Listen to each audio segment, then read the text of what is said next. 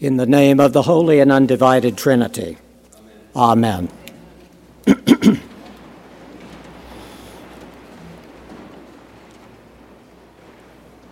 Doug Savage is a cartoonist who likes to draw cartoons of chickens on Post-it notes. One cartoon that keeps cropping up on my social media evidently comes from a list of instructions for how to be a good conversationalist. The caption on this one reads, "Ask people questions that give them an opportunity to talk about themselves." It's good advice, and probably not the first time you've heard something like that. But below the caption is the cartoon of two chickens having drinks, and one of them is trying to follow that advice by asking the other, "What the bleep is wrong with you?"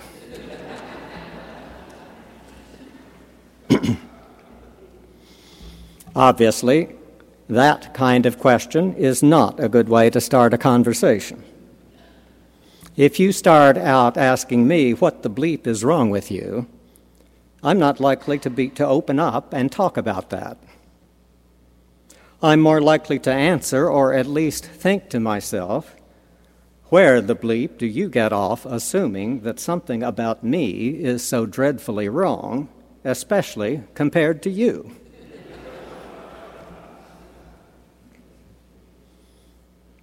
On the other hand, what if that conversation is with yourself?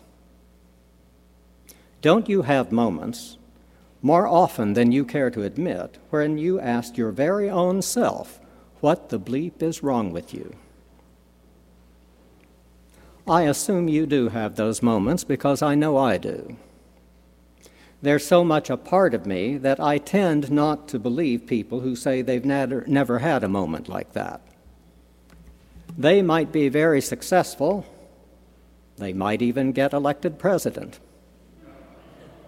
But on that question, I don't know how to believe them if they say they've never asked it of themselves. Our readings for this day wrestle with that question. What's wrong with us? Why, as individuals and groups, do we repeatedly sabotage ourselves and victimize others? Why do we find ourselves so often echoing St. Paul? I do not understand my own actions, for I do not do the good I want, but the evil I do not want is what I do. So today's readings wrestle with that question, and they even provide some hints at answers, but mostly they wrestle with it.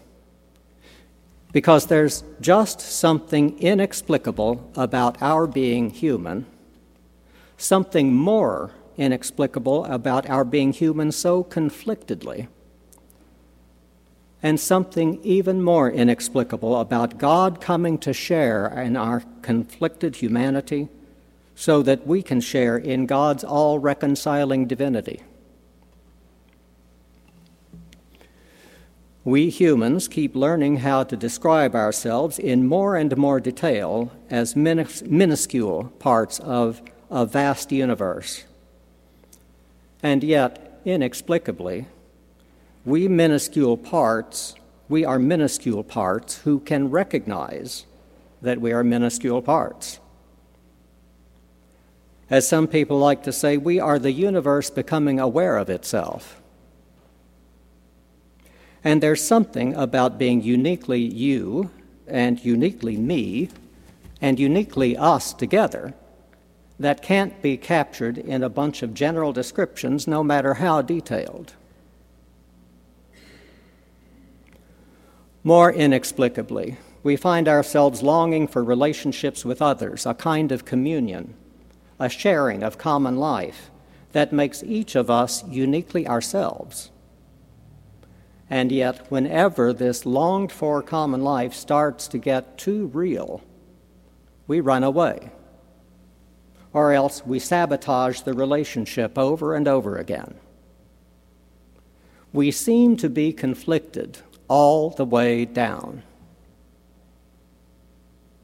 And yet, most inexplicably of all, this communion we keep longing for and running away from, somehow keeps showing up and remaking us over and over again. All of this remains inexplicable. What makes us human? What makes us conflictedly human? What keeps reconciling our conflicted humanity? And it's not only inexplicable, it's somewhat indescribable. We do say in this community of faith that life is sort of like that, but the sort of reminds us that we'll never be satisfied with what we say.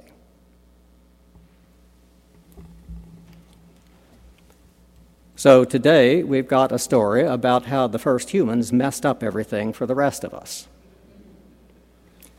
It doesn't really explain how things went wrong. There was a talking snake already messing with things before Adam and Eve got seduced into doing the one thing God told them not to do. And the story doesn't tell us how the snake got that way. It does not say either that this snake was Satan. That's a later interpretation. It sort of implies that the couple should have known better.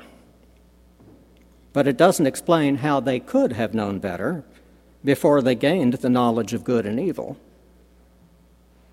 It doesn't explain why God's warning was somewhat misleading, while the snake's prediction was pretty accurate. They didn't die on the day they ate the fruit, and the knowledge of good and evil did make them more godlike, as even God later admits. And it doesn't explain how God, at least in this story, could be so clueless. Forming Adam and only then realizing that Adam should not be alone, trying out non-humans for Adam's companions, and only then realizing that only another human will do, wandering off to leave them alone with the snake. In this story, God does not look at all like the grand architect of Genesis 1, who summoned every part of the world from chaos into a diversely creative community. None of this really explains how things went wrong. It basically doesn't tell us more than that one line from our catechism. From the beginning, human beings have misused their freedom and made wrong choices. It's an example of what's wrong, but it's not much of an explanation. It might be a little disconcerting for us Christians to realize that the rest of the Hebrew Bible has nothing to say about this story. It has a lot to say about how conflicted we are, but it's not very interested in how we got that way in this world of God's making. But by the time of Jesus and Paul, Greek-speaking Jews were beginning to make a bigger deal out of Genesis.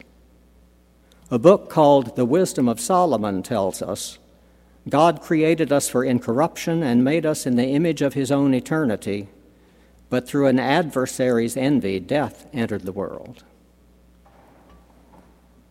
We hear echoes of that in today's lesson from St. Paul. As sin came into the world through one man and death came through sin, so death spread to all, because all have sinned. By the way, Paul did not say that we inherited something called original sin. That's a misreading.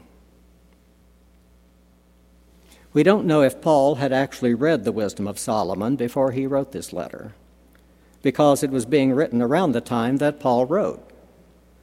But he was at least familiar with that way of reading the story. It was beginning to become a bigger deal among his original faith community. And he loved that way of reading it, because he already believed that the actions of a single human being could have consequences for everybody. We don't know if he knew Matthew's story of Jesus' temptation as we heard it today.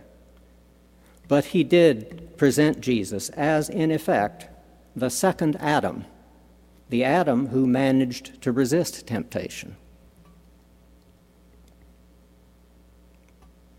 But again, none of this is really much of an explanation for how things went wrong. It tries to locate where they went wrong, but not how. Paul is still left with that later confession of how inexplicable yet inescapable his own conflicts are. I do not understand my own actions.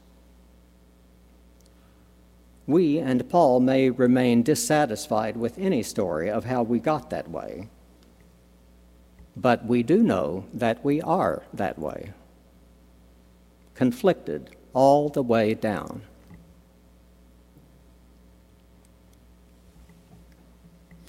But of course, Paul likes to talk about how inextricably conflicted we are only because he already knows that this is not the last word about us.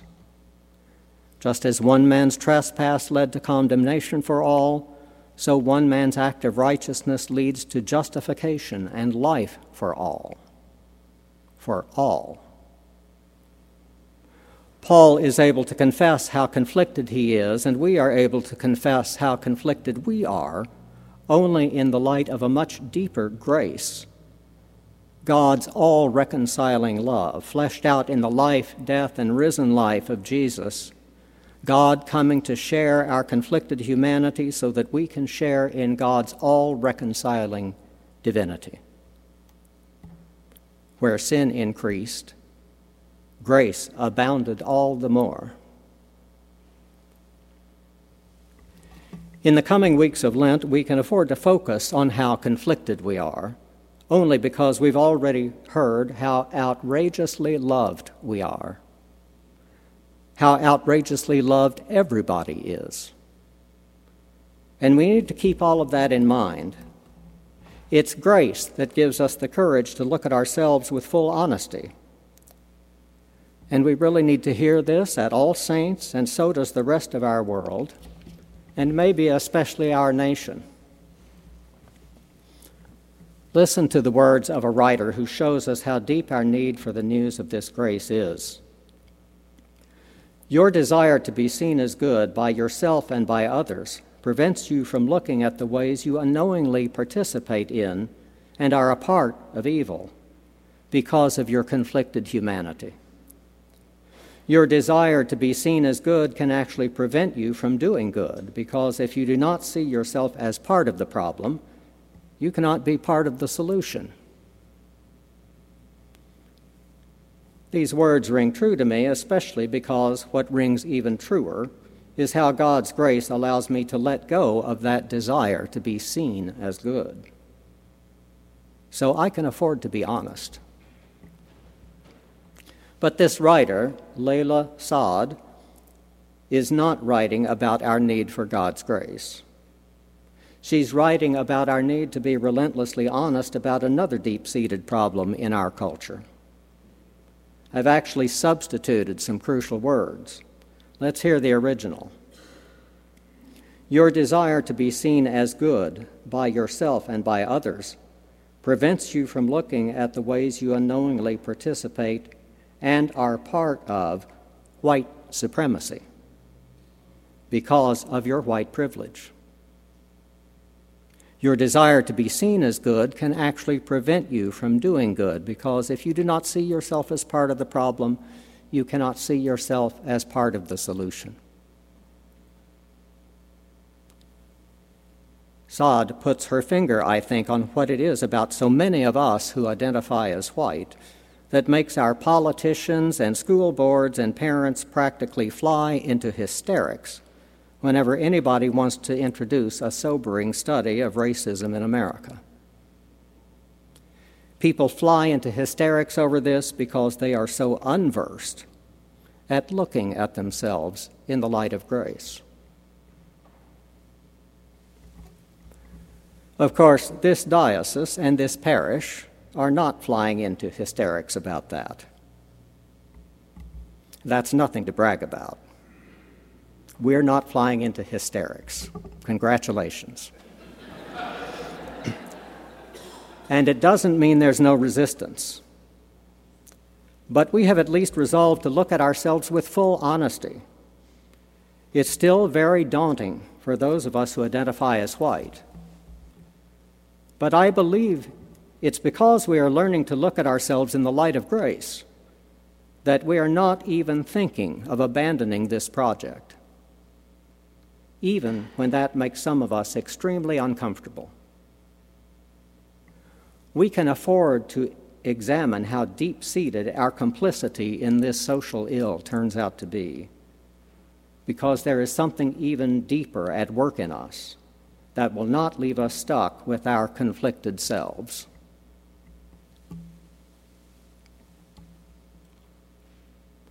Maybe we can't fully explain how we came to be so conflicted all the way down. And maybe we can't fully explain or even describe how outrageously loved we are, even in the midst of our deepest conflicts. But we have heard and keep retelling this story of God coming to share our conflicted humanity so that we can share in God's all-reconciling divinity.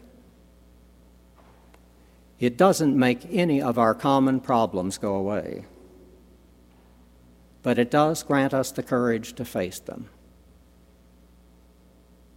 Amen.